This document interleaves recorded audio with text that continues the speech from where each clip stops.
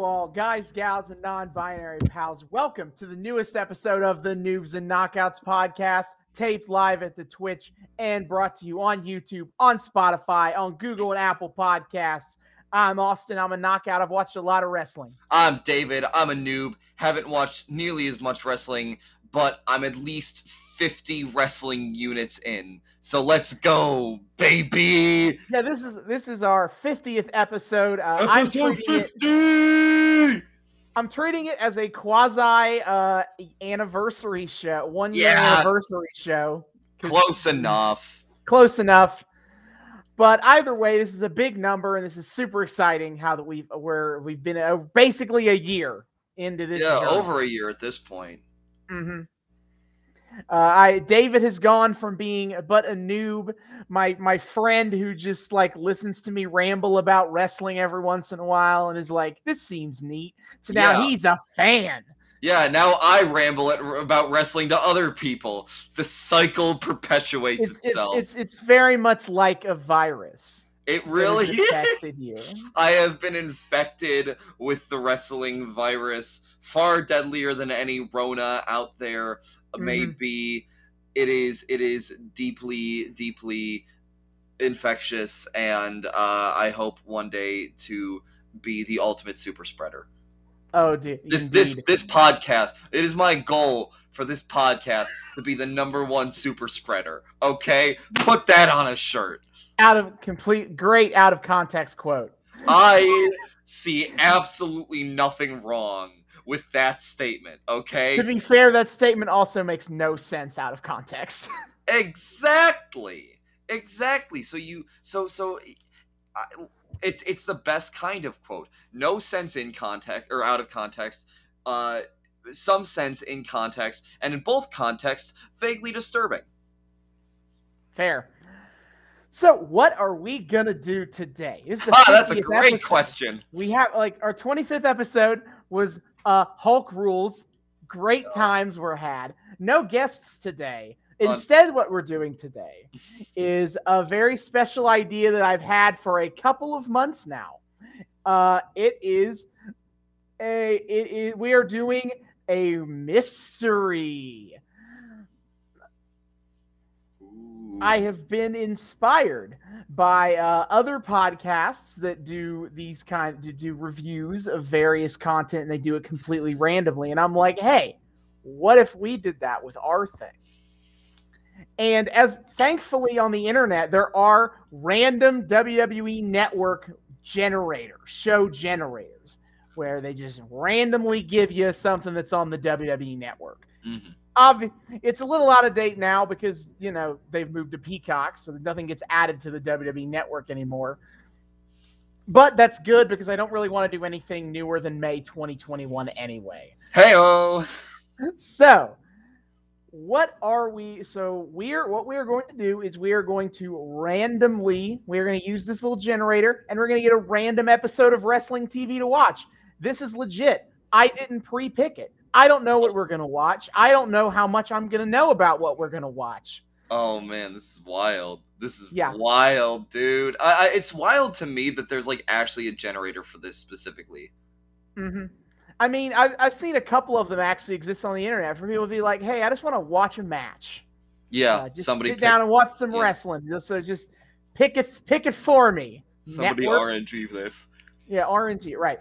And so, before I do the roll, and we're gonna do this randomizer live on this show. If you're watching the video version of this podcast, I'm actually going to share my browser screen, and I'm gonna pull up the website on the camera. Yeah, baby. But here's two main ground rules before we start. Number one, we're not doing anything that I already have on my calendar for this podcast to do. Okay. That's because I have plans and ideas here, and I don't want to ruin that by this random generator fucking thing. Mm-hmm. The second thing that's probably the most relevant is that me and David, as usual, have a limited time to record this week. If you haven't been with us during our episodes with pay-per-views, then what we do with those is we cut them down to a couple of hours. Obviously, because I'm doing this live on the spot right now, I can't do that. Yep. So if we draw something that is a pay-per-view or likely an episode of Raw after they went to 3 hours. 3 hours. Fuck. I can't believe our first episode of the show was us watching one of those Raws, actually. Yeah, that was and so our first wild. one with Claire was And, also one of those was it? length episodes. That yeah, was because 20. Christmas 2012 would have been 3 hour Raws by that point. Wait, they went 3 hours as early as 2012? Oh. Yeah, June 2012 was when they went to 3 hours. God, I thought it was later than that. I forgot. Damn. My whole fandom has been basically when it was 3 hours, because I started watching in January 2012. Man, but anyway, God bless AEW for having manageable show lengths. God bless SmackDown for going to 3 hours too. Yeah, true. So if we get something like that, then I will re-roll, because we don't really have time to watch the full-length version of any of that today. Unfortunate. Now, of course, mathematically, odds are decent that this isn't going to be a problem, because there's a lot of matches on the network.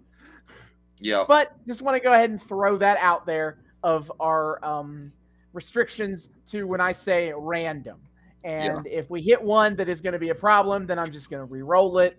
And we'll watch that. Perfect. Works for me.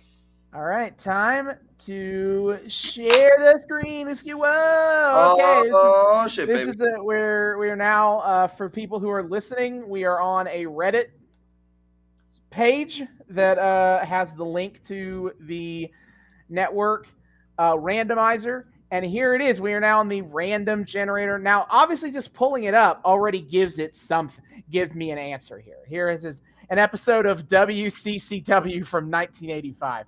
But I would rather have like a real spin moment to it. So this is just showing off this little random generator hoo-ha. Yeah. All right. So time to spin the wheel. And okay, tonight. Wait, I don't see. Wait, hold up. I don't see I just see the generator page. I don't see the wheel. Oh, did that not come up? It didn't come up. Oh, that's sad. Okay, this is sad. I had this whole thing. The page didn't come up on share screen. I don't know why, to be honest. But unfortunate. So what we are gonna watch today, holy shit! Oh no! Is an episode of WCW Monday Nitro. Oh my God! Are you kidding me? February 12th, 2001. Wait, what?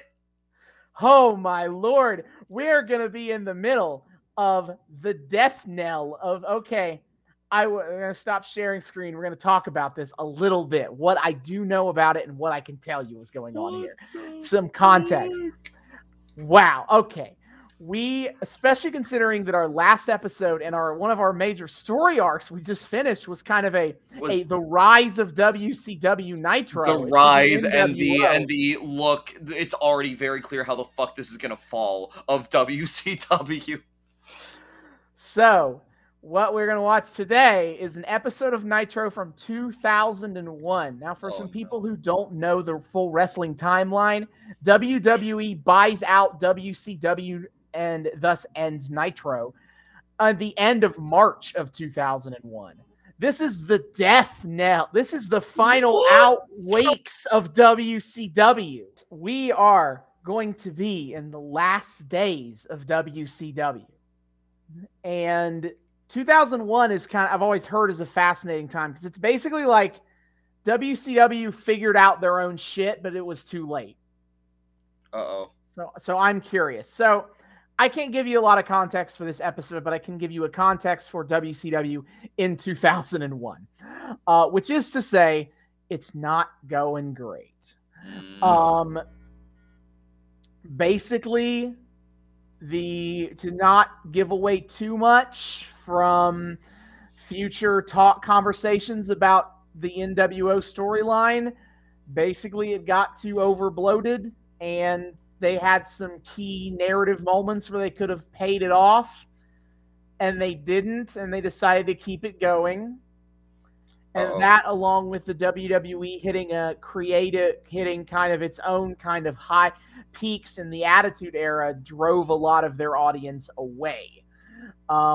They tried to fix this problem in 1999 by hiring Vince Russo away from WWE to become their head writer, and it went disastrously. The year 2000 in WCW is like one of the greatest comedy of errors that exists in wrestling history. It's a company throwing shit at the wall, hoping anything would stick, and none of it does.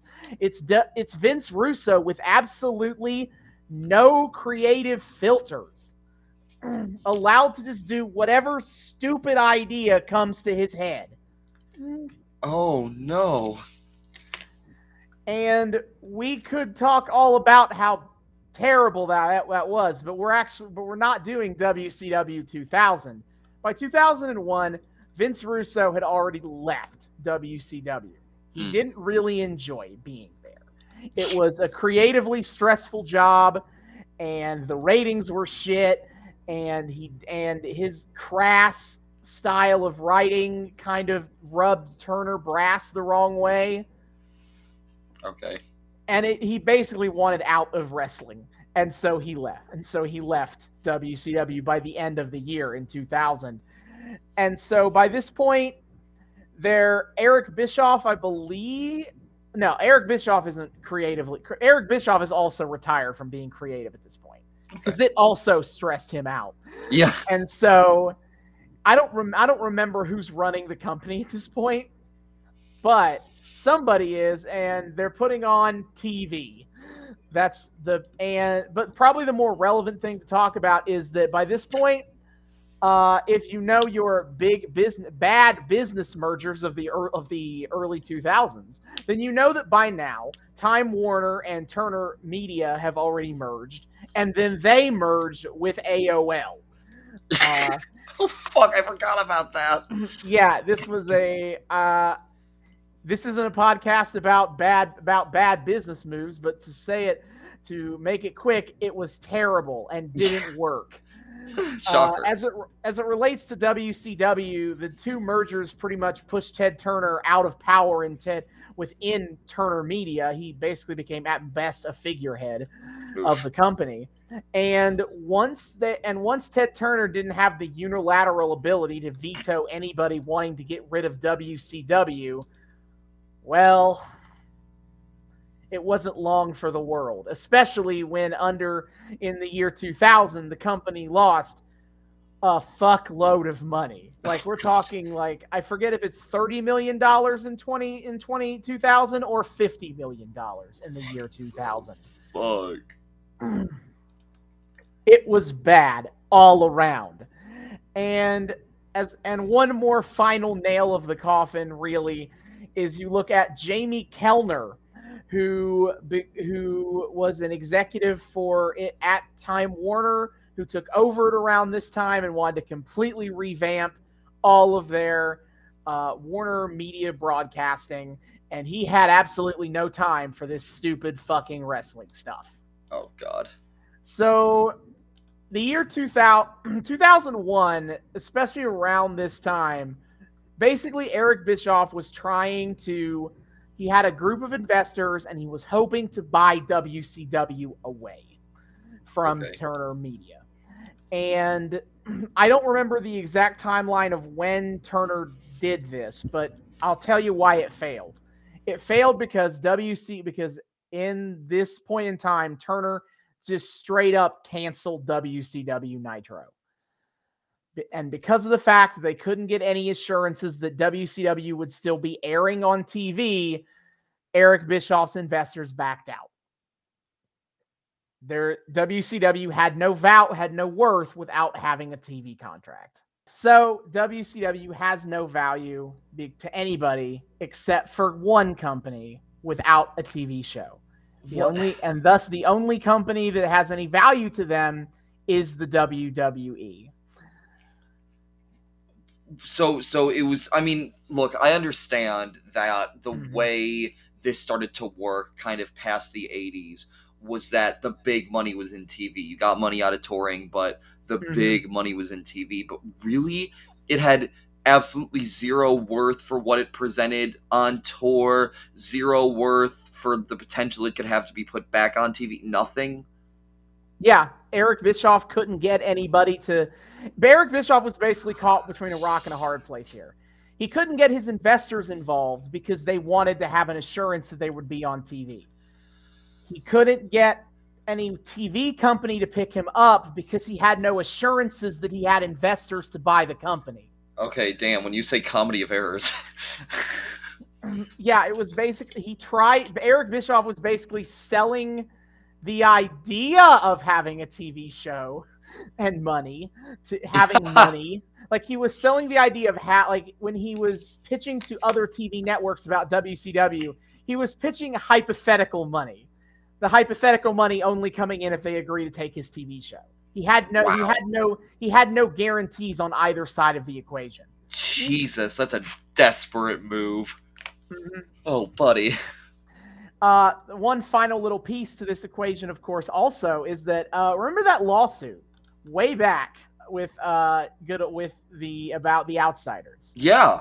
Part of the resolution of that lawsuit that took years, by the way, gave WWE, I don't know if it was full right of first refusal, but WCW had to offer them if they were going to sell, WWE had to be given an offer. What the fuck? Wait, what? Again, I'm a little shaky on some of the details of this lawsuit, but that was a direct connection to all of this, which is all to say that WCW was sold to the WWF in March of 2001 for about $5 million. That's it. Okay, so who did that payout go to? Eric Bischoff? Turner, because Turner still is the one who Oh. owned WCW. This, like, it was an extremely small investment, and multiple wrestlers have made jokes before that, like, if they had known how cheap WCW was, they would have made an offer. Huh? But essentially, it went for so cheap because all that exists are the pre-existing wrestler contracts and the WCW IP and tape library, which is not of super huge value to anyone that isn't looking to do wrestling. Okay, this is wild to me. So the lawsuit took years. Like, how many years are we talking? Like it didn't resolve till the year 2000. They fought in court over this for 4 years. Jesus. Okay. The fact that the right of first refusal thing had to have been on purpose. Like Jesus Christ. What a again, I don't know the full details, but God, this had to have been some purposeful move on the part of the WWE to seize on what WCW had to offer. Like, they had to know the writing was on the wall for the death of the company, and they had to know that they had assets that they could use and wrestlers that they could use. And moreover, they would then have control of one of the most popular long-running storylines in the entire history of wrestling. That was the whole reason they got into this situation in the fucking first place. This like is even beyond just storylines, WCW was their last major competitor on the marketplace from the territory days. They were the one territory that never died, and this was and buying WCW was WWF's ability to finally win. WWF had to have put the right of first refusal clause on the table, right? That had to have been that. Yeah, I'm pretty confident that was their call. That was one of their stipulations. Oh my God! So this was a move that was being made very much on purpose. Holy shit, that's diabolical. Mm-hmm. And kind of poetic and like kind of poetically tragic on the part of WCW. Like it is the fact that they got themselves into this situation in the first place by creating the thing that would give them any semblance of competition with the WWF was what ultimately set the stage for the final nail in their coffin. That's insane. Yeah, it 100%. But for now, we are going to February 2001, where the company is just kind of, again, they're trying to just move on, right? They've gotten over the hump of 2000 that was a disastrous year for everybody. And please, let's not try to remember it too fondly. But they're a company that like knows that it doesn't have a lot of future. Its future looks bleak, but it's not for sure yet. And they're just trying to keep the wheels going while they still can. Yep. That's so freaking wild. But anyway, to get back to the wrestling, I don't know anything about WCW 2001. I mean, I know like the big players in my head. I can tell you some of the big wrestlers, but in terms of like storylines or what everybody's doing, I don't know, man. So this is going to be exciting for me to be able to give a perspective of something that I don't really have a lot of foreknowledge on. That's so wild. That it's a completely infoless front half in terms of storyline. We're both going in blind now. Yeah, kind of just filled the time talking about the death of WCW since, well, we're here now. The serendipity is insane. I know. It was completely random. Again, I wish that the screen share would have worked and you could have seen it. But like legit, could just press the randomizer button. Did not plan that. Nuts. Absolutely nuts. All right. Well, if you would like to watch the February 12th, 2001 episode of Nitro with us, then you can do that by Peacock, WWE's American streaming service partner. Yes, Peacock is kind of trash, but it's all you got. $4.99 a month with ads, $9.99 a month without ads gets you access to all of WCW's network content, and having that WCW tape library very helpful to the network. Yep. Bit of a boon. Yep. One last thing I'm going to throw out there. I don't know if by this point WCW had bought ECW, but we're close. If they haven't done it already, by February 2001, they were almost there. So WCW bought up ECW and then both got absorbed into the WWE. Oh, no, excuse me. WWE bought ECW. Excuse me. Okay. Is by now, if ECW hasn't been absorbed into WWE, we're not far away from had a ton of like ECW stuff on anyway. Like, wasn't the whole like Jeff Jarrett thing ECW, or the what was that like external title that we watched? NWA. NWA. That's okay. Different. Okay. But ECW, I'm not going into that history, but suffice it to say, by 2001, it was also hanging on by its last legs. Yeah, you've hinted at it before. Yeah, because I've been trying to save a history of it for when we actually do an ECW episode. But basically, 2001 was WWE's chance to buy both of its biggest rivals at the same time. Jesus. Well, good for you, Vince. Glad you got your birthday presents or whatever. Good times. Yeah. Anyway, we will see you in the back half, where we'll be talking about WCW in the year 2001. Oh boy. Yep. And we are back. We have just finished the February 12th, 2001 episode of WCW Nitro, and this whole random thing was a mistake. I don't know why I thought this was a good idea. Look, I'm gonna make this mean something by the end of this episode, okay? But for now, let's just revel in the fact that what we just watched was, that was an episode of wrestling. Yep, among the many episodes of wrestling I've watched, that was certainly one of them. Man, I have now officially watched 50 units of wrestling. Yep. Oh god. I can't even give it that distinction in reality. We've done double episodes and I've watched wrestling things outside of stuff for this podcast, so man. But... Anywho. But this was a time when you said death knells of WCW, you weren't kidding.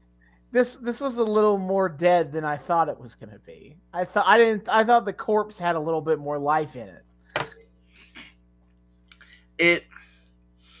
That's the thing. I think you're touching on something when you're referring to the lack of life in the corpse, because man, this has no life in it. This had no vivacity, very little energy. It just seemed to be going through the motions. Yep. Like stuff is just kind of happening. And it doesn't help that we're just thrown into the middle of this with very little context. But like half of it, I don't think would be better if I was following along. Yeah, like you're kind of able to pick up via context clues what's going on, and none of it seems compelling. Like I was thinking about this toward the end of the episode. We get what DDP versus freaking Jeff Jarrett and Kanyon. You see, that's one of the few I think if I was following along, I might care more. Potentially. But like, yeah. I was looking at that one specifically, and it got me in the mind of something that actually happened this week in AEW with CM Punk versus Eddie Kingston. And thinking about that, now, sure, you give the example, you think this is one you think might be better in context, but like, if you were to sit somebody down in front of these two promos, a different person, one person sits down in front of one promo, other sits down in front of the other promo, no context given to either of them. You sat them down in the middle of that, the person watching Jarrett and DDP would be like, okay, it's just two dudes yelling at each other. Person watching fucking Punk versus Kingston would be like, holy shit, these two dudes are yelling at each other and they're going hard. Like, even if with context, the whole thing will probably be better because DDP and Kanyon probably and Jarrett, who I guess is involved in this, are good wrestlers. Like, there's still a lack of energy to it, and it still feels like it's going through those motions and not really putting much thought into what it's presenting. So even if it did have works better with context, I feel like the substance still just lacks so hard. Yeah, and like, oh boy, our first time going through WCW, you put a lot of emphasis on presentation of WCW, of Nitro, and how you thought that was kind of exciting and interesting. And this is not that. This is presentationally, it's disaster. This is a different beast entirely. And I want to say, too, on that note, as we went on in our WCW arc, it did slowly... by the time we got to Hog Wild, it felt toward the end like it was trying to be a little more of a WWF mimic than it was earlier on, like when the NWO storyline first hit. Am I speaking out of turn with that, or is that kind of legit? I'd probably need more explanation of what you mean by that. I'm not immediately seeing it. Like, the presentation I talked about at the beginning it felt kind of a similar thing of what AEW has versus WWE, of it's focusing more on the in-ring work, focusing more on making it feel like a legitimate sport. As the NWO storyline went on early on, the presentation was different in that while it was leaning on the entertainment aspect more like WWF did, it did something really unique with it. By the time we got to Hog Wild, it didn't feel that those two distinct things didn't feel as present to me. Yeah, okay, that's fair. But this is something else entirely. This is, I like, okay, we start off the show en media res, which is already a red flag to me. Oh my god, huge red flag. I want to know why. Like, yeah, I don't get it. Like, I don't want to be one of those people who like says any wrestling show could be someone's first wrestling show. Mhm. But we are just immediately kind of thrown into a match with just barely any context. The commentators are desperately screaming, like trying to explain weeks worth of storylines to you so that you understand why this is happening right now. And it's like what? Oh my god. Tony Schiavone is putting in the work in this episode. Mm-hmm. Oh my god, Tony Schiavone is an absolute gem of the wrestling industry. He is. And he's one of the best parts of this episode because he's just trying so hard, and god, WCW didn't deserve him by the end of their run. Jesus Christ.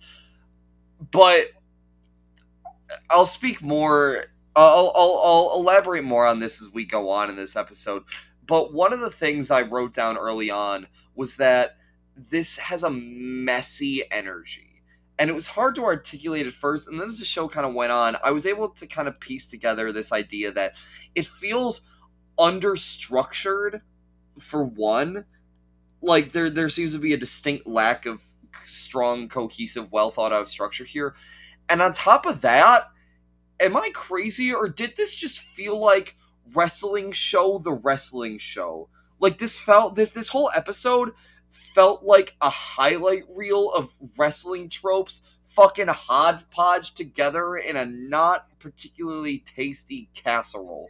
I do see that. And I would like to point out that you talk about how it's got this like messy, disorganized structure. And it sure also did have 1,000 things going on. Yeah. That's the thing, is we get thrown in the middle of fucking nowhere. Ric Flair comes out screaming that Dustin Rhodes doesn't work for the company anymore because it's Dustin Rhodes versus Rick Steiner. I'm going to throw out here what I'm pretty sure the story is based on what they say in this episode. Okay. So Ric Flair is the owner of WCW right now, kayfabe. And he has his group of dudes that are called the Magnificent Seven, and it's like Road Warrior Animal, Buff Bagwell, Lance Storm, Lex Luger, above average Mike Sanders. That's his name, by the way. His nickname is Above Average. Top notch. Quality. The Steiners, and I think that's the whole group. And they tried to like get like Dustin Rhodes to join their group, and he told them no. And so now Ric Flair's trying to fire him, except not only is Ric Flair the owner, but you have this wrestler, Ernest the Cat Miller, who's like a karate dude, but he also is the commissioner. And so it's a power struggle, and he's on Dustin Rhodes' side. Yeah. And we get this match where Rhodes and Rick Steiner are having a match, and then Ric Flair just shows up in the middle of it and is like, end this match right now, because Dustin Rhodes, you don't work here. You're never working here ever again. Get out. You're fired. Security brings a bunch of security dudes, and he's like, escort this man out of the building. You're out of here. Yeah, the pace feels insanely rushed. Mm-hmm. It doesn't feel like they're taking any time to let any of this shit kind of sink in. And again, maybe with context, if we had done a whole thing leading up to this would have felt like, I don't know, a culmination of some sorts. But I doubt it still would have felt particularly well organized or well presented. Mm-hmm. Like, okay, if the presentation in a lot of ways, the lack of structure and how kind of chaotic it feels, and the fact that it's just there's nothing unique to the writing. It's just people screaming wrestling tropes at each other. That's it. Like, it's so fucking generic. And I think there's one thing unique on this show, storyline wise. We'll get to that. I think we'll get to that. But I kind of had this realization with how awkward and stilted and generic this all feels. God, in some ways, this feels only about a step above Wrestlicious in terms of storytelling. Oh, and only Lord. Okay, tell me I'm wrong. See, Please I tell me don't I'm think wrong. I can make a solid argument against that because What was Wrestlicious? Awkward and poorly structured and chaotic and fucking generic. Yeah, I think the only advantage that WCW has immediately in terms of storytelling is that their characters aren't all like fetishes. Fetishes fabricated out of whole cloth. Yeah, I think And that's the yet best I pretending can like they have do. an established history. Well, the thing I will then go on to say is, it's only a few steps above Wrestlicious in overall presentation, mostly because there's a stronger production value and mainstream appeal. That helps too. That's how painful this was to watch. And it wasn't fun in a lot of ways like Wrestlicious. This was fucking boring half the time. It's not bad. That's what I was concerned about, is that WCW in 2000 has a reputation for being like the so bad it's good of wrestling. Yeah. The real Tommy Wiseau shit. I was afraid 2001 might just be competent enough to be boring. The fake Tommy Wiseau shit. Mm-hmm. And I feel like that's absolutely what this was, because none of it was good, but it wasn't so bad that I can think it's that funny. There were a few things I found funny, and that's about it. But yeah, just off the bat, this is weird. I just don't. It was also what the fuck, just all thrown out at once. Why did we start in the middle of a match? Why were they scrambling to give context? And why did we? And I'll tell you why. And I'll tell you what I hate. I'll explain what I really hate about the starting in the middle of this match. Like when we get later in the show. But there's I have one big gripe with it. This, like, the match in particular that we started in the middle of. Okay. But anyway, back to kind of explaining what goes happening here is that Ric Flair, he like tries to throw Dustin Rhodes out, and then out comes Ernest the Cat Miller, and he's like, hey, no, Dustin, he is not fired. I am keeping him on. I reinstated him. I'm the commissioner. Yes, and apparently Ric Flair and Ernest Miller have equal authority, and Sure. so Ric Flair, but also Ric Flair has the power to put Ernest Miller in matches. And so he does. Yeah. He puts Ernest Miller in a match with Lance Storm, who is, again, part of the Magnificent Seven. Yep. And the winner will become the commissioner. And to make sure it's all above board, the referee is above average Mike Sanders. Yo, yeah, totally unbiased ref there. Yeah, this is all going to be completely above board. Yeah, Mike Sanders, by the way, who fucking comes prepared with a referee dude shows up. Dude, when he first comes out, he's in a full suit, and he takes his suit shirt off, and he has a referee shirt just on, as if he was prepared for this possibility. Yeah, which is really funny. When again we pull back, and you know what, for a 50th episode, pseudo anniversary episode, great way to call back to one of my earliest memes on this show is, we want to talk about bad planning on your show. How the fuck does Ric Flair have the foresight to have Above Average here fucking come out with a ref shirt underneath his suit for the possibility that maybe he's gonna throw Ernest the Cat into a match for the commissionership? Like, he just knew that Ernest Miller was gonna start shit tonight and give him an excuse to do this? But we have one of the most insane declared in the middle of the episode main events I've ever seen on this show. So he has the foresight for that, but not the foresight for the insane shit that goes down that brings us to the main event. What in the name of God? Yeah, this guy's even worse at planning his shows mid-episode than Vince McMahon is. Yeah, Jesus Christ. I also feel like Ric Flair as a boss, only slightly less unhinged than your typical Vince man. Just a little bit. Yeah, less unhinged. Ric Flair comes off really sympathetic in this episode, as we'll get to. I mean, he starts off fucking nuts, but he's almost charming in how nuts he is. A little bit, but it's still what the fuck. Yeah. Also, the, the dubbed over stock music about. Yeah, okay. So context is by this point in time, Ernest Miller had been coming out to James Brown music. They even did a whole goddamn bit on pay-per-view where James Brown showed up to dance to like make an guest appearance with Ernest Miller. Okay.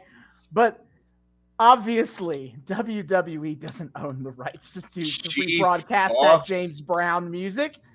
So they just dub over it, and his song is complete ass. Most of the songs on this episode are complete ass, but only one of them is a dub over. Yeah, wait, was that dub even meant to come close to anything like what Ernest Miller's theme was? I've never heard Ernest Miller's regular theme, so I couldn't tell you, but fair enough. All I know is it sounded like shit. Also, yeah, when we get into the match proper with Ric Flair and Ernest Miller, is it a match though? It's it's two dudes pretending to fight for a couple minutes, and then a really weird attempt at a screw job, sort of. What? If I have to give it anything, I appreciate they don't even act. They immediately like they don't even try to pretend like Mike Sanders is going to call this down the middle. Like he immediately starts throwing hands at Ernest Miller. What really cracks me up is that Mike Sanders fucking gets knocked out in the middle of the match. Twice! He gets knocked out twice! He gets knocked out twice. But the first time, I think, I can't remember. I can't even fucking remember if it was the first time or the second time. Or wait, no, that was later. The double knockout was Dustin Rhodes versus Rick Steiner. Yeah, that's the one where they knock out the same ref twice. The double knockout bit. Yeah, but Rick Sanders gets knocked out during this match, and Ernest Miller grabs his arm as he pins Ric Flair and tries to do a count for him, and still doesn't fucking get he doesn't. No, that was insane. That was hilarious. It was so stupid. And then the funny thing is, the second time he doesn't even try that. The second time, it's a 2-on-1 fight where Ernest Miller also has to fight Mike Sanders, and he tries hard and he manages to get some good licks in, but oh fuck, the only referee in this match isn't going to legally count a pin for him, so he's kind of screwed the whole time.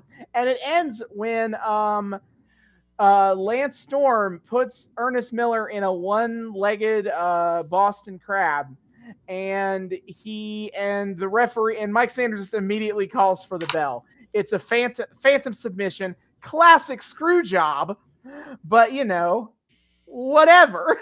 So stupid. Why? Oh. But then I think we get to the most insane part of this episode. Yes. Because out comes Ric Flair to usher out Ernest Miller and also kick his ass some more. Yep. He brings the whole Magnificent Seven with him to start putting boots to asses. Yep. And then Kevin Nash shows up on the video board. Oh my God. Oh yeah. Which is also, I made a remark to this to David, is that especially looking at, I'm used to WWE's style of cinematography where when they do videos on the video board, they'll usually full screen show you the video. Yeah. WCW, they don't do that. They instead just film at the video board from a distance. Quality production value, guys. We're doing a great job over here. Keep up the great technical work. Anyway, Kevin Nash he's standing in this blank room somewhere in the back. It's lit with colored lights as you do. Yeah. And he's trying to start some shit, and he's like, "Yeah, you got all your boys out here, huh?" And Ric Flair's like, "Oh, what are you gonna do? Come on over here, Nash. All 7 of us are out here. We got everybody out here. Woo! Get out here, get here and fight. Come on right now." And then Nash is like, "Oh, you got everyone, do you? You got all your bases covered?" And Ric Flair's like, "Yeah, I do." We say 1, 2, 3, 4, 5, 6, 7. I got everybody. And he's like, and Nash's like, "Are you sure?" And he does this bit part of the bit longer than Yeah, he needed to. yeah, it ran for too long, but okay. But then Ric Flair's like, "Yeah, I got everyone." And then Nash, we pan the camera down, and he's got David Flair, who is Ric Flair's son. And he's kidnapped and beaten David Flair. Kevin Nash is holding a hostage. 21-year-old David Flair. He's being held hostage.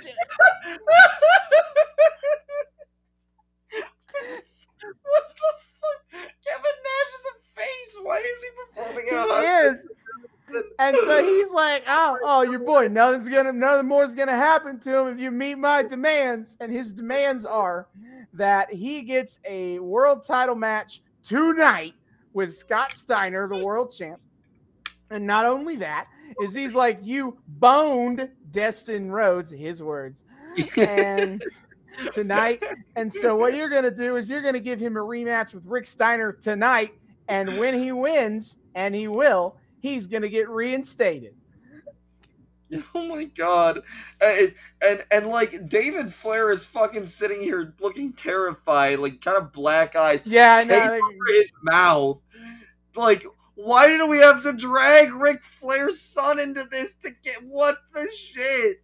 You fair, David Flair has wrestled on WCW TV before. He's a regular character, but still, what the fuck? Kind of like, yeah, you're supposed to be the good guys. You're not doing.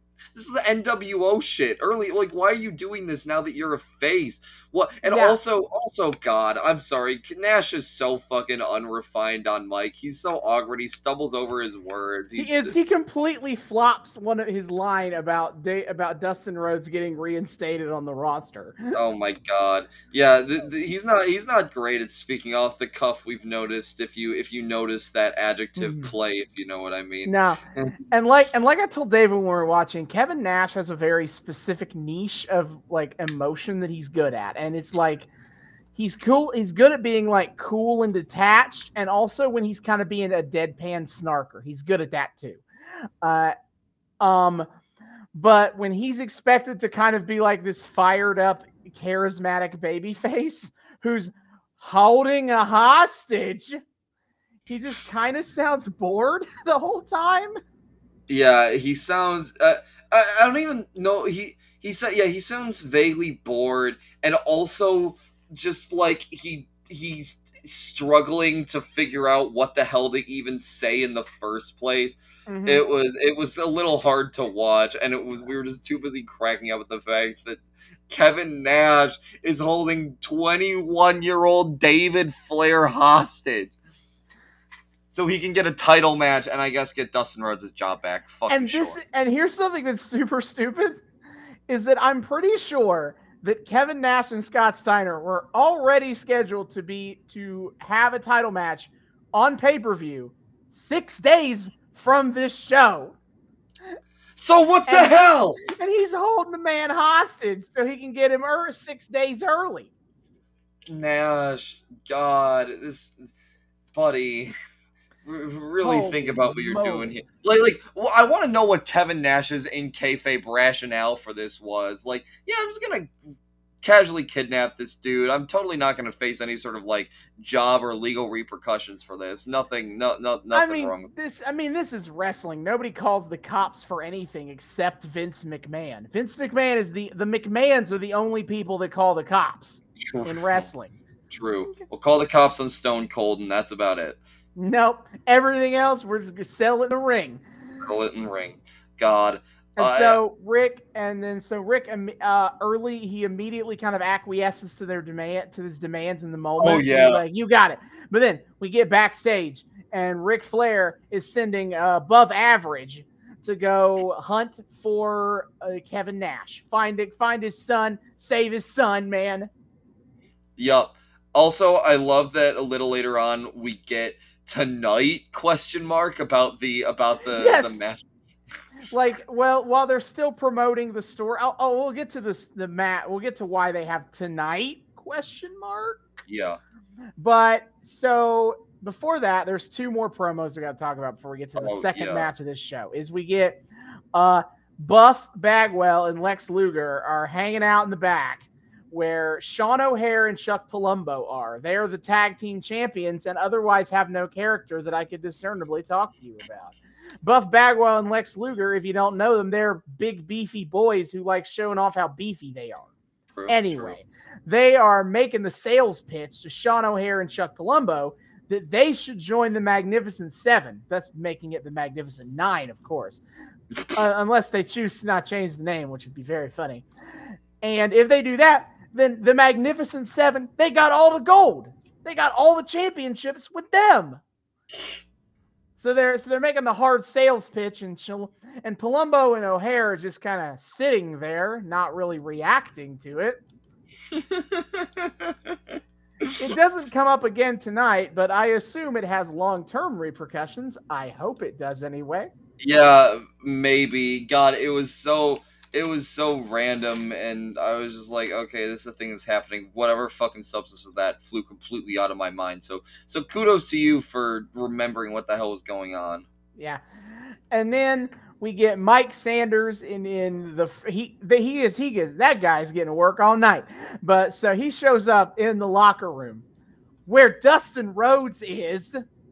I would like to remind you that at the beginning of the show, Ric Flair had like a dozen security guards show up to escort Dustin Rhodes out of the building because he's fired. And yet, a half hour later, here is Dustin Rhodes sitting just by himself in the locker room, no security guards in sight. Yeah, the great internal logic. What? He even, like, I forgot this part, but like in that initial Nash hostage promo, Ric Flair even tries to argue that he can't meet his demands because Dustin Rhodes has already left the building. And Kevin Nash is like, well, sounds like a you problem to fix, not me. See, that was a good bit right there. Mm-hmm. And so, but apparently Dustin Rhodes never fucking left. And the security guard just dropped him off at the locker room and just left and didn't take him anywhere. He's just still there. It's just still there. Oh my god. Why? It's really funny to me. And I almost can't wrap my head around how cartoonishly inept this all is, because this reads like a parody of a wrestling company that's on the brink of collapse. It feels too perfect that they are just as fucking inept on air in real time as it would suggest that they're like currently financially crumbling and about to be bought up by the WWF. Mm-hmm. Like it's insane just how on the nose their own failures are here. It's so funny. Yeah. And so Dustin Rhodes, who by the way is playing I'm a Texan. That's his character now. He's not. We've seen honestly him a lot more dignified than fucking Goldust. I'll take it. But admittedly, Goldust is more memorable. So it's up to you. I don't care. Sure, Goldust is more memorable than vanilla Dustin Rhodes, but he's also a lot more dignified and gives Dustin Rhodes the fucking respect he deserves as a good, goddamn, really talented in-ring worker. I'm not complaining.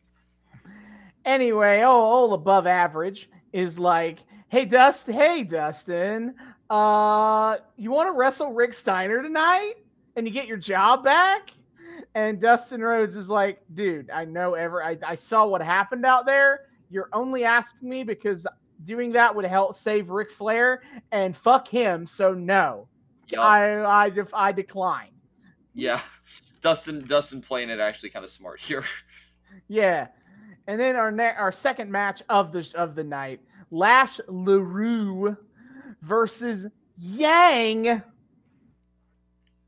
Yeah. Oh, it was really funny because Yang walks out and Austin's immediately like, I can tell this guy's Japanese just from the music, just because of Yeah, course they have to he play the most like stereotypical "I'm from Japan" music. lot of stereotypically Asian music You going on know, in wrestling. in some ways, it still hasn't gotten better considering Shinsuke Nakamura's theme is literally called the fucking Rising Sun.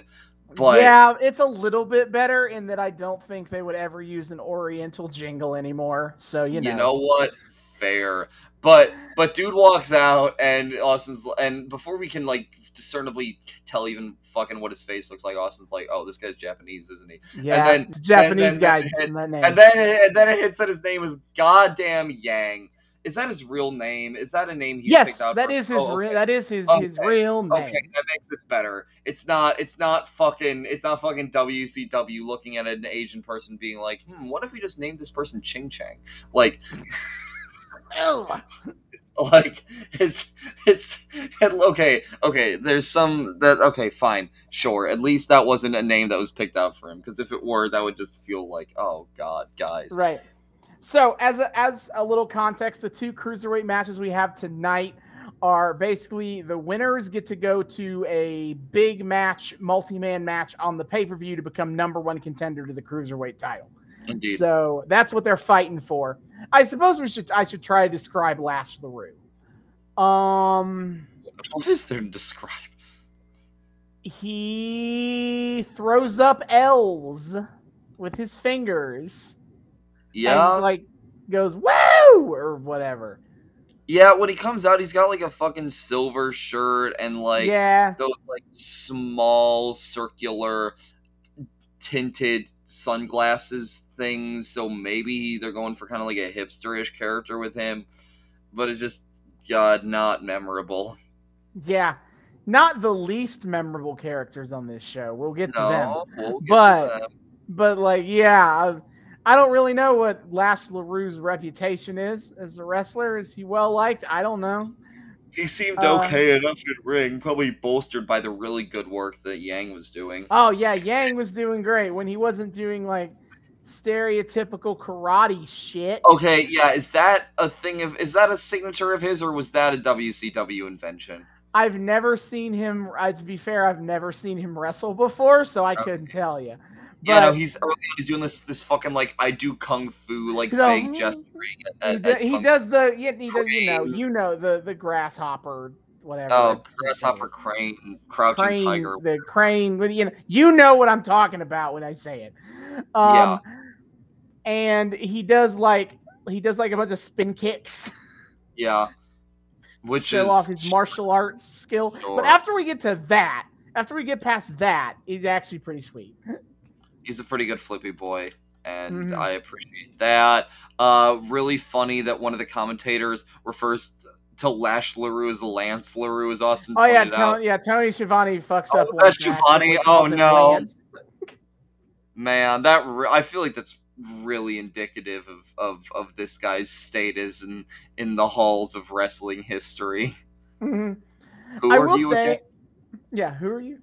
I will say is that something that it's kind of fun for me is that like between these two wrestlers I've never watched before. There's something fun, like the concept of the finishing move, and like everybody has the one move they win every single match with, is this kind of accepted wrestling lore, and you kind of learn to get over it in terms of like how that makes the ending of matches relatively predictable.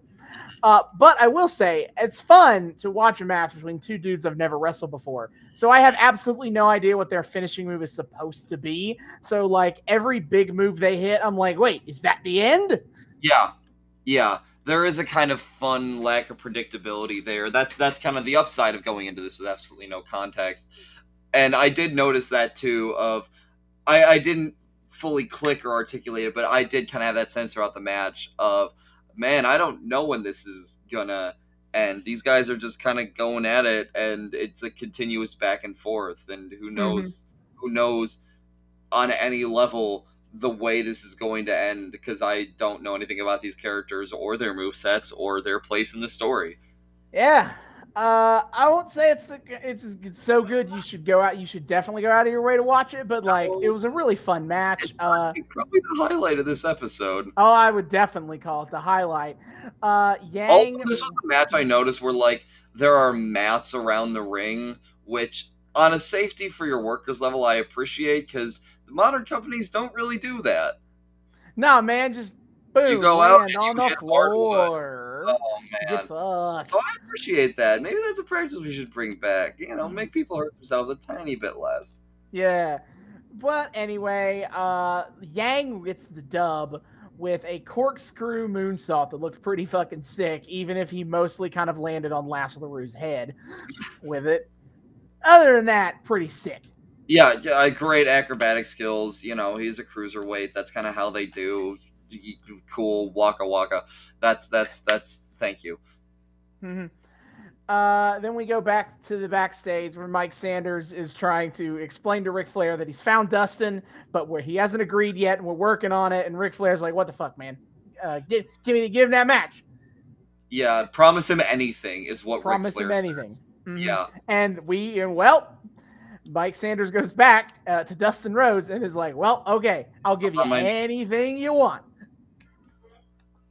Yeah, and Dustin's like, anything I want, eh? Yeah, of course. And it's immediately Austin points out the very poor choice of words. Yes. And so Dustin, he basically goes, if I win tonight, I want a rematch with Rick Steiner on the pay-per-view for the U.S. title. Yeah. Great. If you're keeping score, that is the first match of this show that becomes a rematch on a pay-per-view that is happening 6 days later. It will not be the last. And it's also the second time. It's also the third time this match is going to happen because that same matchup is going to happen for the second time on this episode. Yes, and so to cycle back to that starting in the middle of the match thing, probably the thing that annoys me the most about the fact that we started a match in the middle of it is that we then get the match again later on this show. Yep. So I had to watch it 1.5 times. It's so stupid. And I guess that's probably why they started in the middle of the match, so you wouldn't have to watch it like 2 whole times, but then it just feels fucking useless. Like, it's just you could have structured this thematically so that you didn't just do that match twice. Yeah, or you could have at the very least made it so that Dustin Rhodes is fighting literally anyone else. Mm-hmm. Oh, I forgot to mention it is the tonight ? Bit is that it was after that first Mike Sanders Dustin Rhodes promo where they like are advertising that Dustin Rhodes versus Rick Steiner are going to happen tonight, but also they don't know yet in story, so they put tonight. Yep, tonight. Same energy as the fucking Cards Against Humanity bees. Bees? It's so, again, great planning on the part of Ric Flair. Good job. You're doing great, sweetie. Yep. Backstage, we get an interview with Mean Gene Okerlund interviewing the Natural Born Thrillers, or half of them anyway, Shawn Stasiak and Mark Jindrak. They are 2 muscly boys. That's all I got.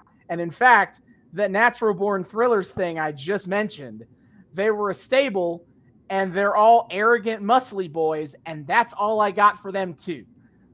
But yup, yeah. To quickly summarize what's going on, to quickly summarize what I'm pretty sure is going on here, is that basically they were all a group together. Shawn Stasiak, Mark Jindrak, Chuck Palumbo, and Sean O'Haire. And then O'Haire and Palumbo won the tag titles, and Stasiak and Jindrak got jealous, and now the group is broken up. And Shawn Stasiak is like, I carried that team. I'm the best member of the Thrillers, and Mean Gene is literally like, give me a break. But otherwise, whatever. God, they made me forget a Mean Gene segment. How fucking could they? That shit was so generic, it dripped right the hell out of my mind. I was just like, oh, cool, Gene's here. Who are these guys? I don't care. Gene's here. Goodbye. Yep. Then we get a quick backstage interaction between the Cat and DDP, where the cat's just feeling down that he lost his commissioner job, and DDP shows up like the motivational speaker that he is, and he's like, "Don't worry, guy. Don't worry, dude. Get back up again." He quotes Muhammad Ali at him or whatever, and Cat's like, "You right?"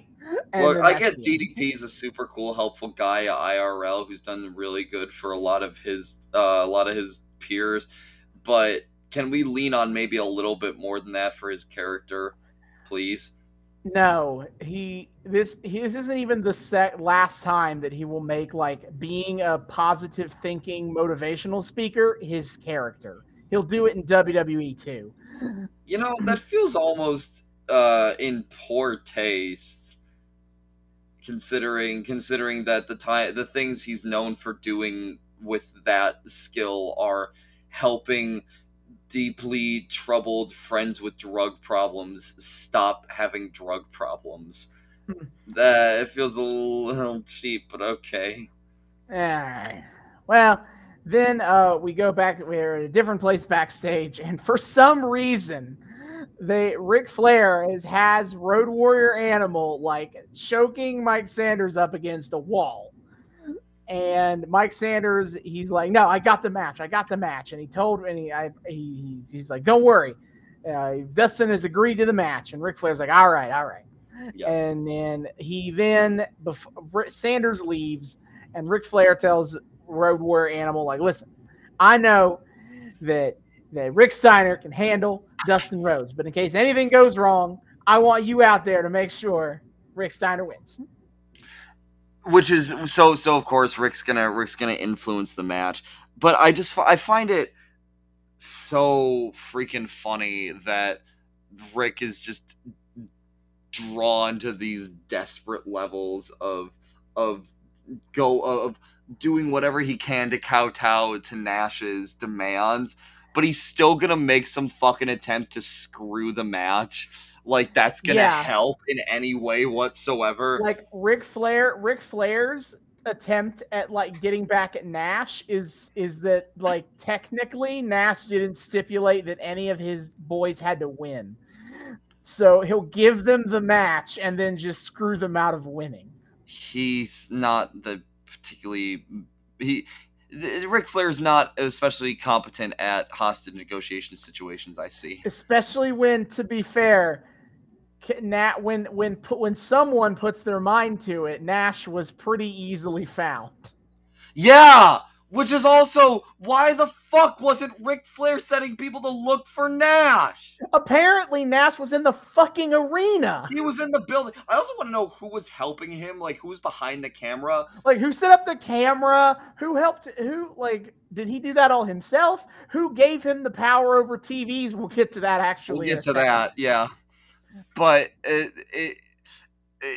there's no attempt on Ric Flair's part to put up any resistance. He just fucking crumbles immediately like the bitch he is, I guess. Yeah. I thought Ric Flair had more self-respect than that. Jesus. Guess not. Nope. Then we get a quick video package hyping up the Steiner brothers. It's whatever. And then we get Dustin Rhodes versus Rick Steiner again. Part 2, Electric Boogaloo. It's not great. So many shenanigans. Yeah. I put specifically in my notes to laugh at the part where early in the match, Dustin kicks out at 2, and Rick Steiner goes over to complain at the referee. And he's like, "Yeah, that was 3." He's like, "I'll knock the shit out of you." And you very clearly picked up by the audio. That's so funny. It's also really hilarious to me too that when Dustin Rhodes comes out, his theme, this is one of the ones, his theme music is so goddamn terrible. I thought it was another stock music dub over. No, it's some generic, like, acoustic Texan sound. Yeah, it sounds fake. It doesn't sound like a real song. Why is this his music when other people get to fucking license James Brown? Mm-hmm. What was this company? A disaster, I'll tell you that much right now. Yep. So we eventually get through the match. It's whatever, it's a lot of Rick Steiner pounding on Dustin, and Dustin fighting back, and Dustin ends up accidentally getting a real bloodied up nose. Yeah. in the match. But we get to a part where eventually Rick Steiner gets so fed up with the referee that he literally throws him to the outside of the ring, only to immediately get rolled up by Dustin Rhodes, and the ref rolls back in, and it's a 2 count. But then we get another, again, I forget who hits him accidentally, but the ref gets accidentally knocked out again. A second time. What is even the point? Why are we trying to go for? Are we trying to go for some sort of shock value here? I'm not the first to say this, but if every single one of your matches, or at least a lot of them, involve stupid shenanigans where the ref gets knocked out, it's not you've lost pretty much any shock value to it. Or there's interference or anything. It's every single match. Why was this episode like this? Were all episodes of WCW at this point like this? Was this episode special for some reason? Yeah. To my understanding, yes. They were very big on interference shit. Oh. Anyway. Oh, that's gonna I just keep getting more and more material to add to my little breakdown at the end of this. God, okay. Anyway, Road Warrior Animal shows up. Shocker. And then Franchise intervenes to counteract Ric Flair's I was trying to remember how Dustin won this match anyway, and he shows up. It's Franchise Shane Douglas. Yeah, Franchise interrupts a Road Warrior Animal's interruption, and that leads to Dustin getting the win with a DDT, and he gets the pin. Hoorah! Rick Steiner versus Dustin Rhodes. If you like this match, don't worry, you'll get it. You can pay $60 to see it again in 6 days. Why, it's so good. I think I'd like to have it a third time. Anyway, after the match, then is that Rick and the Road Warrior Animal shit can the both of them, and they then try to break Shane Douglas's other arm. Because for sake, Shane Douglas is currently out with a wrist injury, so he has this huge cast on his arm, which he uses to hit Rick Steiner, which is not good to do. Don't use the cast as a weapon. No, that's a really mean bump, dude. Come on. But then they stick his hand in a steel chair. Folding chair to try to snap his other arm, and Dustin Rhodes here I come to save the day, and then they just beat him up too. Yeah, he gets yeeted pretty quickly when he shows back up, bro. And then they also snap Shane Douglas's arm. Yeah, so you got him writhing around on the ground, being broken arm. What was this? It's just bad wrestling trope after bad wrestling trope with very little cohesive tissue in between. Yep. Then we get a backstage bit. Finally, the first appearance of Scott Steiner on this episode. I was kind of hoping this would be one of his episodes where he rambles like a madman, because that's something we need to experience on this show, but unfortunately not. But this was his first appearance, and David pointed out is that Kevin Nash has fucking TV control powers, because they're both just sitting in Ric Flair's office, and then Kevin Nash sends a new video only to Ric Flair out of the fucking CRT TV sitting in the office. That it's really funny to see, because it's fucking tiny. It's a tiny ass monitor. It's a very small monitor. I'm pretty sure my laptop screen is bigger than this monitor. Oh yeah, no, this is fucking 2 foot by 2 foot or some shit. If that, maybe a foot by a foot. It's fucking size of my goddamn Tommy Wiseau signed picture here. So I guess as a perk of being an NWO member, you get the power to hijack TV signals or whatever. Because that's a perk. That's what the NWO did, right? And we're just playing our greatest hits at this point, whatever. Right? So he continues to threaten Rick, and Rick is all panicked, and Scott Steiner's fuck this, I'm just gonna go find him. Yeah, finally we get some investigative work. So Steiner and his girlfriend or whatever storm off. Yeah, I believe that's his valet, Medeja. I had to look her up for that because I don't think they say it on the show. his skimpily dressed valet Madeja accompanies him, and so yeah, Big Papa Pump goes storming off, and it's Yep. And then we get our second cruiserweight match of the night.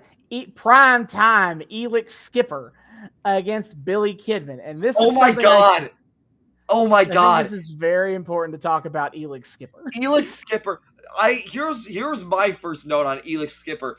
Dude gets on the mic, and the first fucking words that come out of his mouth are, "You stupid Americans." This is a black man, and they play him like he's from Canada. And like, oh my god, of course the black guy who's not from here is saying, "You dumb Americans," for heel heat. Are you shitting me? This is literally just a wrestling trope highlight show, you incompetent boobs.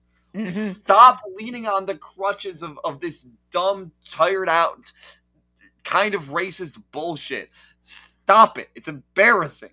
David kind of hinted at it also, by the way, is that Elix Skipper is not Canadian. He joined a Team Canada in storyline, and they pretended that he's from Canada, even though he isn't.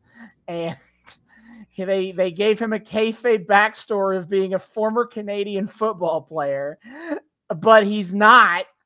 And it's just so silly that they're pretending this guy is Canadian, who doesn't sound or look Canadian.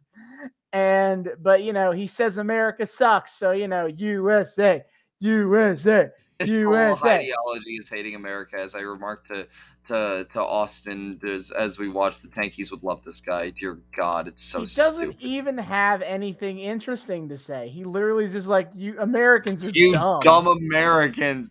It's the most basic, stupid, unoriginal way to play heel heat. God. Anyway, he wrestles Billy Kidman, who's just a dude who wrestles in a tank top and jean shorts. Yeah, and I guess pinned Hulk Hogan once when Hulk Hogan was trying to, prove that he's not a complete egomaniac, according to Austin. Cool. Yeah, that happened. Cool. Anyway, the match is fine. I don't think it's as good as Yang and Lass LaRue, but it's still one of the better parts of the show. Yeah, not by a long shot is it better than Yang and Lash LaRue. Dear God. And Billy Kidman gets the dub. Woo-hoo.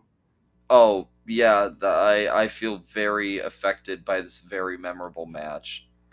And then here we go, another Mean Gene interview. This time with the Laughing Man, Hugh Morris.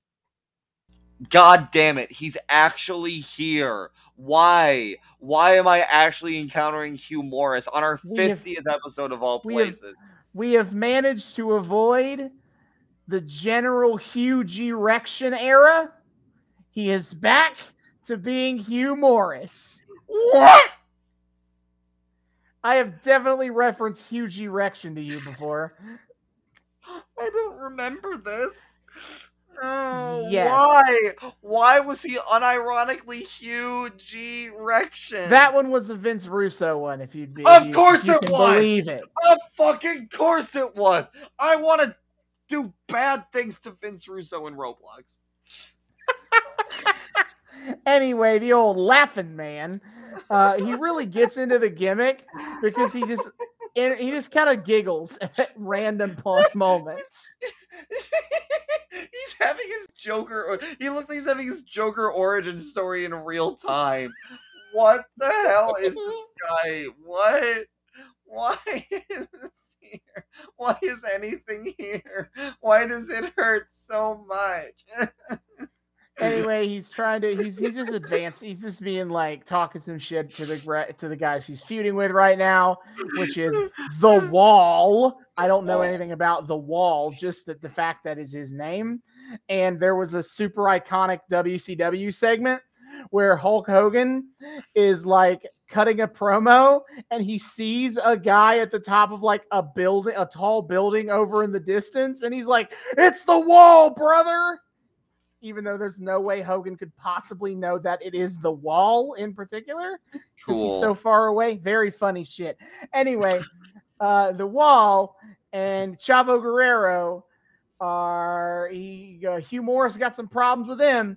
and so he's going to be in a tag match with his good buddy Rey Mysterio. That's upcoming. Rey deserves better always. Why? Why You would just be happy you didn't have to see him on this show, because this would have been after he got unmasked in WCW. Wait, wasn't he a heel when he got unmasked in WCW? Wasn't this like the 2 seconds he actually went heel? I think he would have. I think he turned babyface back. Okay. I just remember you mentioned that he went heel for a hot second. But you don't have to see little babyface unmasked Rey Mysterio. That sounds deeply painful and aggravating, and I think I probably would have had a stroke if I had to sit through that. So thank you, you, RN Jesus. Rey Mysterio, one of the few luchadors who, after losing his mask in a match, just puts it back on and nobody gives a shit. Well, because it doesn't fucking count, because it's WCW and they don't fucking respect the craft anyway. True. They don't deserve that kind of just dignity. Well, anyway. Anywho, we get backstage. We got Scott Steiner. He got a fucking metal pipe set from somewhere, and he walks up to this random backstage worker, and he's like, "Hey, you know where Kevin Nash is?" No, fucking drops him. No, yeah, he just kicks his ass. Yeah, it was so. See, that was actually unironically entertaining. Is Big Papa Pump just asking some random dude who works backstage if he's seen Nash, and when the answer is no, he's just like, "Fuck you anyway," and just tosses him to the ground.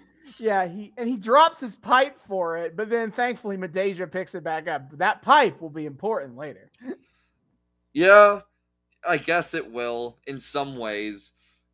Anyway, yeah, it was legit. Yeah, watching Big Papa Pump storm through the backstage area actually has some comedic value, so thanks for that bit of entertainment, I guess. It does.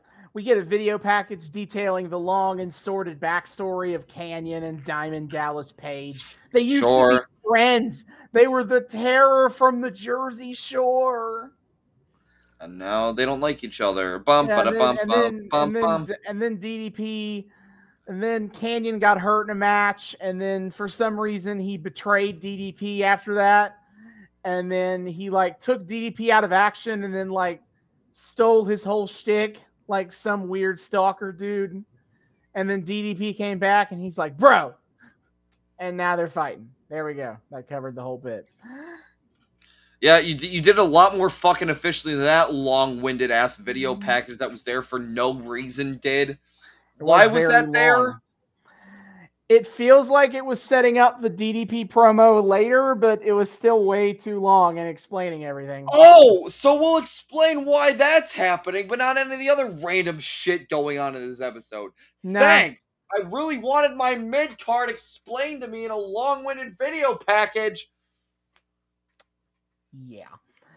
Then we get, oh boy, Shawn Stasiak versus Chuck Palumbo. Who? What? I don't recall. It slipped right the fuck out of my memory.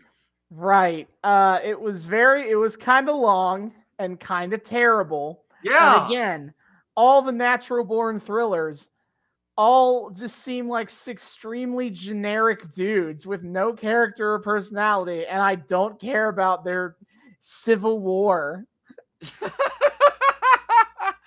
Oh man, This is the worst version of Marvel Civil War, and that's including the terrible ass original comic. Yeah, we said it.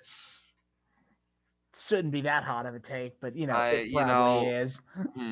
Marvel fans, man, I don't know what to tell you. Yeah. Anyway, the most memorable part is probably where they kind of fuck up the finish. You could assume where Shawn Stasiak rolls up Palumbo, but he's in the ropes, so the ref is like, I can't count the pin, and so 5 seconds later they redo the roll up, and Shawn Stasiak pins Palumbo. That's so funny. Look, props for noticing the foot on the ring or whatever, I guess, and correcting. You did your job, basic. It also cracks me up too that we get this match of two former friends who used to be in a group together right after totally unrelated video package about two former friends who used to be in a group, partnership, whatever, together.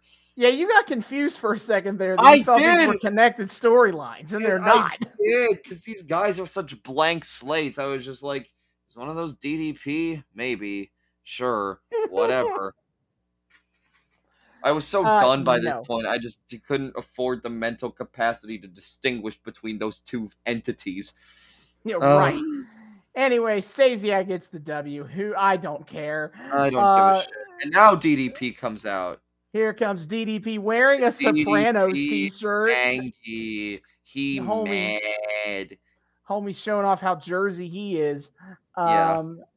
Then he basically also then recaps the Canyon stuff again.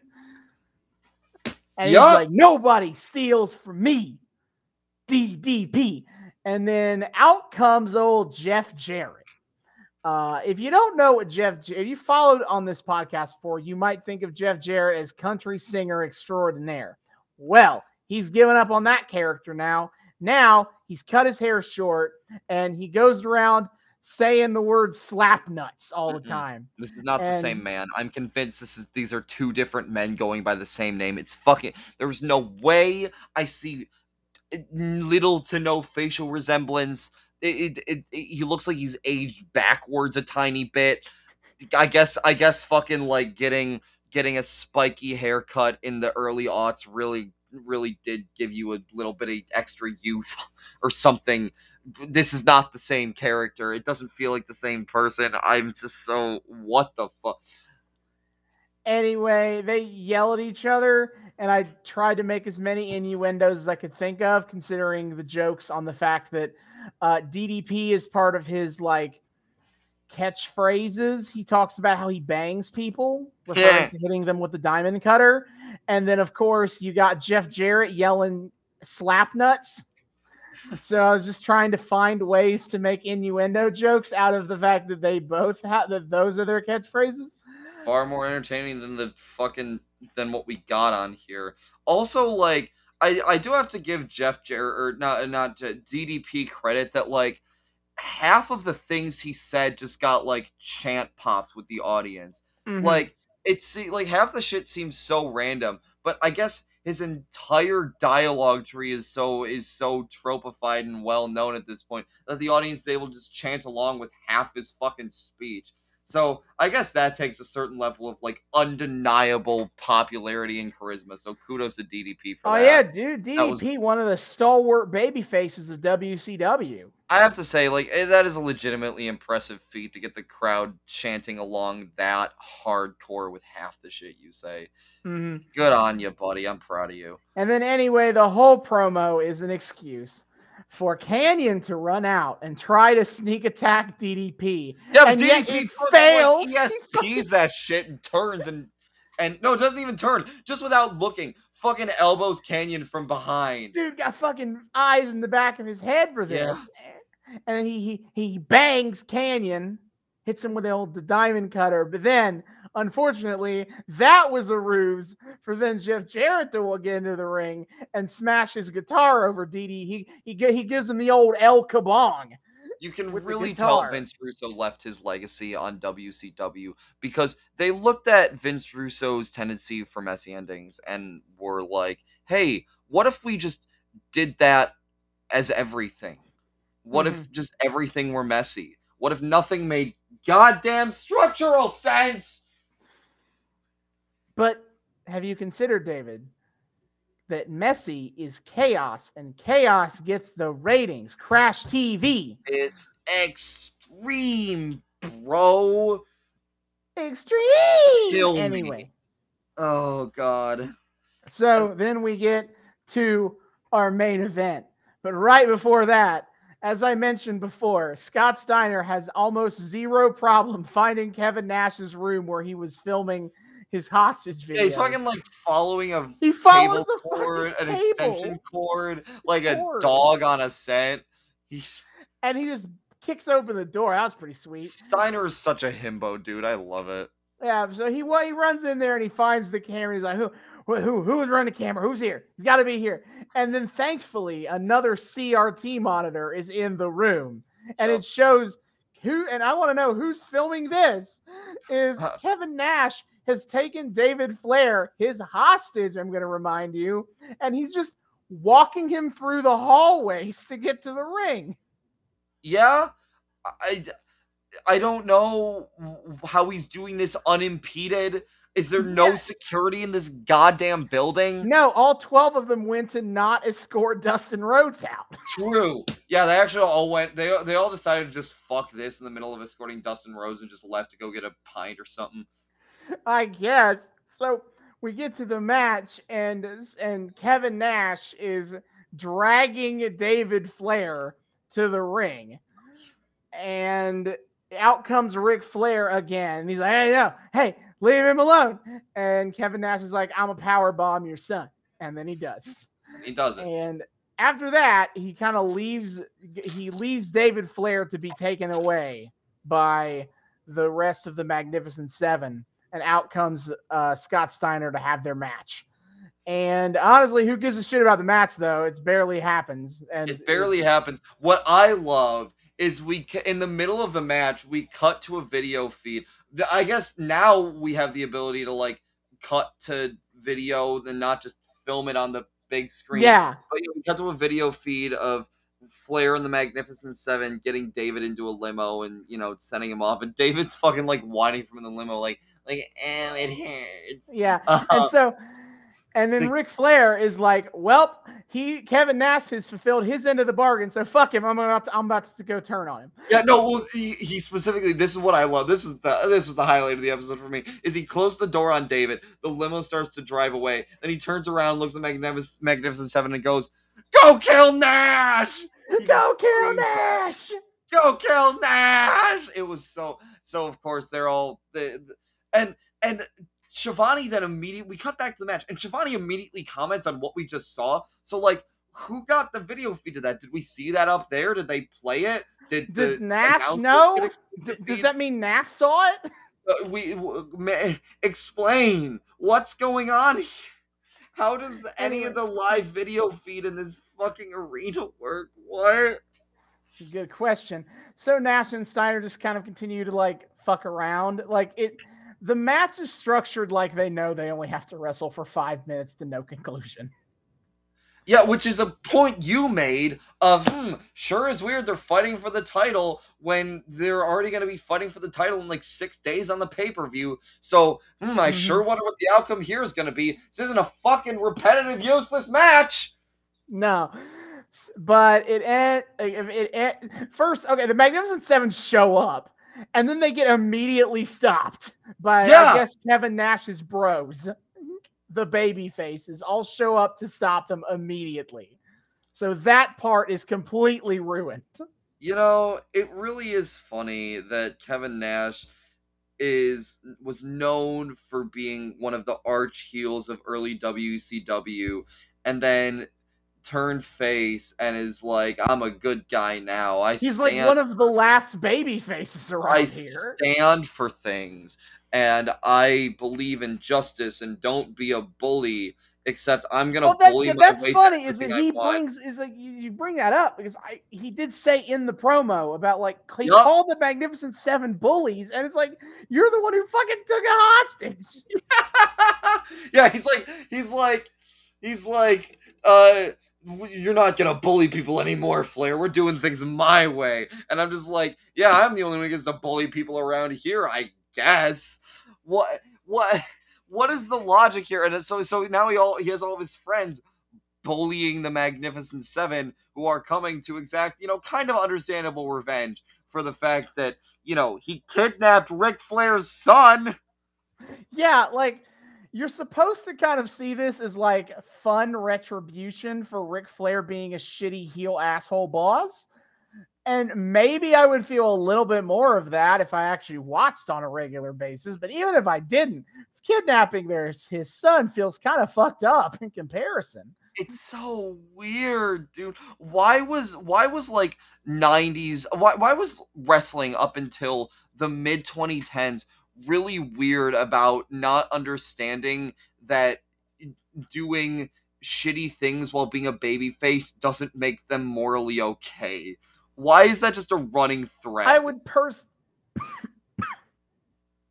I would personally choose to blame Stone Cold Steve Austin for where that is in terms of 2001 at least.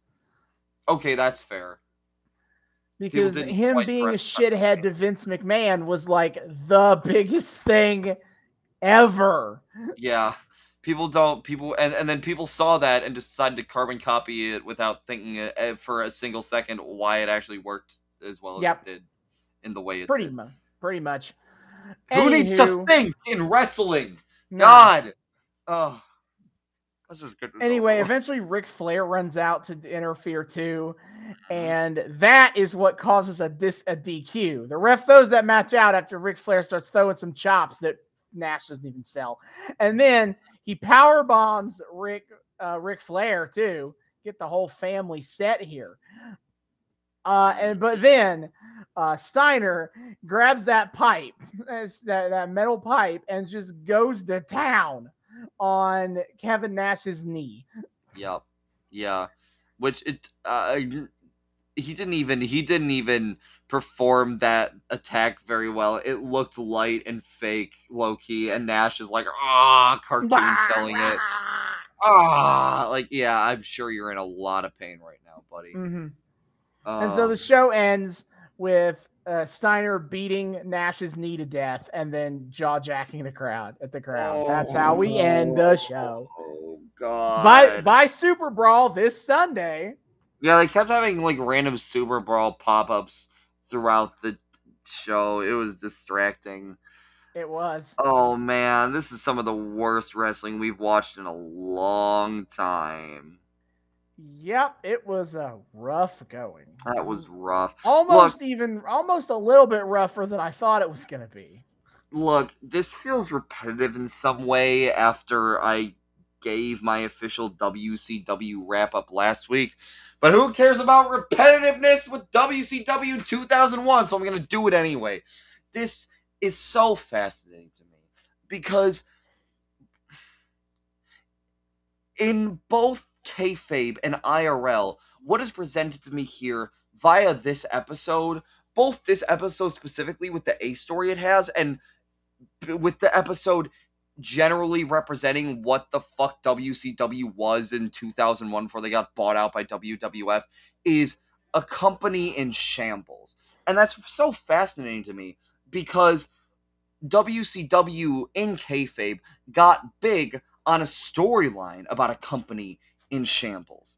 And from day one, from their inception, they've always a little bit been a company in shambles. WCW's story is one of a company, a messy, disorganized company, floundering, not knowing quite how to keep itself sustained, and trying to ride that roller coaster until it eventually flies the fuck off the rails and kills everybody. But it seriously, it's so insane to me that it had to have been it's wild to me that it wasn't on purpose that this episode was presenting a company in shambles, a company slowly falling apart. Hell, if they want to do this intelligently, they could have done all the same shit, but add a little bit of subtext about we know this is the end of our company, and here comes WWF to save the day, or whatever, and actually make it about something, make the chaos feel like it means something, but it doesn't. It doesn't feel like this chaos is intentional. It doesn't feel like it's trying to say anything. It's a accidentally very poignant kayfabe visualization of what this company was like to work for its entire run. And here it is, the perfect bookend and the final death knells. And hell, the dependence on interference is even another, as we were talking about earlier, that's another great visualization of this too, in that things can't be done cleanly. There's unrest and anarchy and chaos. Anarchy doesn't mean chaos, but like unrest and chaos in the locker room, and nobody can get along, and nothing's being done cleanly. Somebody, please save this company. It carries that subtext very much by accident when that was really what was going on. And if they wanted to make smart writing decisions, God, they should have just leaned into that. And instead, it's all just chaos because that's what you do. That's wrestling in the Attitude Era. The gospel according to Vince Russo. Mm-hmm. Fucking men. Ah, boy. Look, I have to say. Oh, sorry. Go ahead. I was gonna say this is definitely as fun as it was to do something with literally no prep time. Holy moly! What a rough particular episode that we have acquired here today.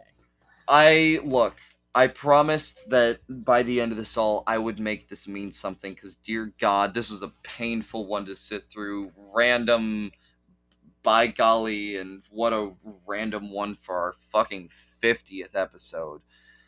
But all that said, if I may be permitted to become a little sentimental here, there was something a little bit magical about slogging through this asswad of a show, in that, in some ways, it brings it back to where Austin and I started. Not only on this podcast, but as friends, of sitting down, sitting back, whatever, and just riffing on media things that we liked. That's kind of been our friendship from the beginning. We kind of have our own little custom MST3K going, whether that be, when we fucking first met at OTL shit, doing talking, musicals and stuff together and making jokes about that shit, or sitting down with our friend group and making fun of old shitty, really bigoted PSAs from the 60s, or starting off on this that's a throwback, or starting off on this podcast and, just starting off just kind of riffing on the shit we saw before we gained a lot of structure. Accidental theme there. So in some ways, this kind of is perfect for our 50th, because it brings us back to where this all started, and it's cool to experience that feeling once again every now and then. Cool. It is nice a little bit as a commemorative thing. It's cool to share that with you, my friend, and it's cool to share with everybody listening. Yep. And it has been a fun ride to 50 episodes. And of course, here's the 50 more, got to get the old triple digits. Baby. Oh, when we get to Hundo, it's going to be great. And we promise you it'll be a better show than that. I don't want to make that promise. Oh, come on. We can't randomize Hundo. We got to do something big and extravagant for Hundo. That's a year away. I'm not thinking about it now. Let's not think about it right now. But let's start the road to 100 with next week. And next week, we finished an arc that has meant so much to me to get through. The NXT Horsewomen Era. We come to our conclusion at NXT TakeOver Brooklyn. And I ended our last bit with the NXT one talking a lot about my feelings on this storyline. Is it meant to like the larger, broader picture? But now we've reached the part that probably has the most personal meaning to me, because next time our grand finale to this arc is my personal favorite match of all time. Oh shit. And I've been excited to share that on this podcast since we started this arc. Damn. That's good shit. I can't believe we're at the end of Women's Revolution, one of the best arcs we've ever covered.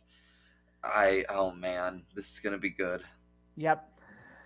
Until then, David, hit our plugs. Absolutely, friends, my dear friends, thank you for joining us on the 50th episode of the Noobs and Knockouts podcast. We are so delighted to have you always, so especially delighted to have you join us for this specific installment of our show. If you are a returning listener, viewer, what have you of ours, thank you so much for once again welcoming us back into your eardrums, your eyeballs, for yet another round of the wacky, wild world of wrestling. If you are brand new, welcome welcome to our show. We're so happy to have you join us right at the road to Hundo, the back half to Hundo starts. We're so happy to have all of you with us. We hope you've had a great time. We here at the Noobs and Knockouts podcast like to think we cater to both noobs and knockouts alike. So whether you're a veteran of the wrestling fandom or brand new to the whole idea of this crazy wild thing called wrestling, we hope you've had a great time with us and feel welcoming and feel like things are accessible around here. If you have had a great time and you would like to continue to join us and you're not entirely sure how to do so, well, not to worry, my friends. I have you covered. First of all, you can follow us, subscribe to us on YouTube. We are the Noobs and Knockouts podcast on YouTube. Find us, hit subscribe, ring that bell, make sure it turns a nice little salad color so you get a notification every single time we drop a new episode. Check it all out. Like, comment, subscribe, all that good shit. Add us to your playlist. Check out our playlist. Austin is kind enough to, on YouTube, organize all of the arcs we follow into their own individual special little playlists. So if there are any specific storylines you want to follow through on, just linear, straight through, not jump around or anything, you can do that. It's really nice. Check all of that out on YouTube. And plus, if you watch the more recent episodes, you get to see our lovely faces on screen as well. We started incorporating a video element to this all. If you are, however, much more a fan of the audio-only experience, well, we also have you covered there, my friends. You can find us on 3 of the best places to find your podcasts, and that are Spotify, Apple, and Google. Check us out on all 3. Download us, rate us, review us, whatever the hell you do to tell those good old algorithms that these guys are fun to listen to. I like listening to them. More people should like listening to them as well. Maybe push them out there a little more, recommend them. I don't know. I'm just saying it's a good time. Check us all out on Spotify, Apple, and Google if you are a fan of the audio-only experience. It's a great time to put into your headphones and just vibe out with us for a little bit, huh? We are also on social media. There are kind of 3 main places you can get in contact with us. First of all, we are on Twitter. I'm pointing to it now on screen if you're on YouTube. At Noobs and Knox Pod on Twitter. That's Noobs, the letter N, Knox Pod on Twitter. We like to that's kind of our main venue of social media. We like to engage with the broader wrestling fandom. We like to drop memes, drop discourse, get involved in just kind of wrestling current events and discussions of what's going on. The big thing is we like to drop, or we post every single time man, I'm losing my script here. We post every time we drop a new episode. And of course, the highlight of our Twitter is Austin live tweeting his weekly wrestling watching experience. My friend, what is on the docket coming up? Of course, as is every week, Wednesdays at 8 p.m. Eastern on TNT is AEW Dynamite. I'm wearing an AEW shirt right now on the video format. Anyway, It is the one wrestling show I most consistently watch live every week, so I go ahead and just live tweet about that. And occasionally David will get involved as well. Yeah, he's baby. also regularly watching Dynamite these days. Yeah, I'm the substitute, baby. Put me in, coach. Oh, yeah.